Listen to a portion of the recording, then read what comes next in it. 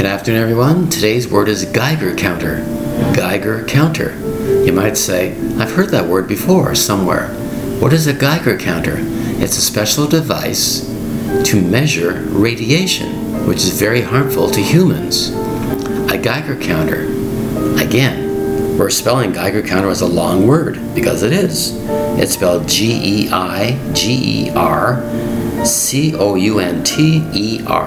Geiger Counter, named after a person called Geiger. And the word, notice, is counter is in there also, to count how much radiation is measured in this device, which can be harmful to humans. When someone's entering a certain place, for example, certain equipment gives off radiation as its function. So we use a Geiger counter to make sure people working with that equipment are safe. They use a specialized machine called a Geiger counter. Geiger-Counter. You'll notice the word counter is in there. So it's examining how much of radiation is being in the air, which can be harmful to humans. It's counting how much radiation.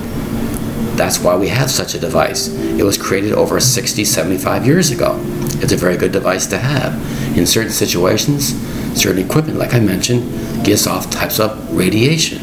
That's why we have a Geiger counter, to make sure where we're working does not affect humans. That's why we have a Geiger counter, spelled Geiger-Counter. A Geiger counter. Thank you very much for your time. Bye-bye.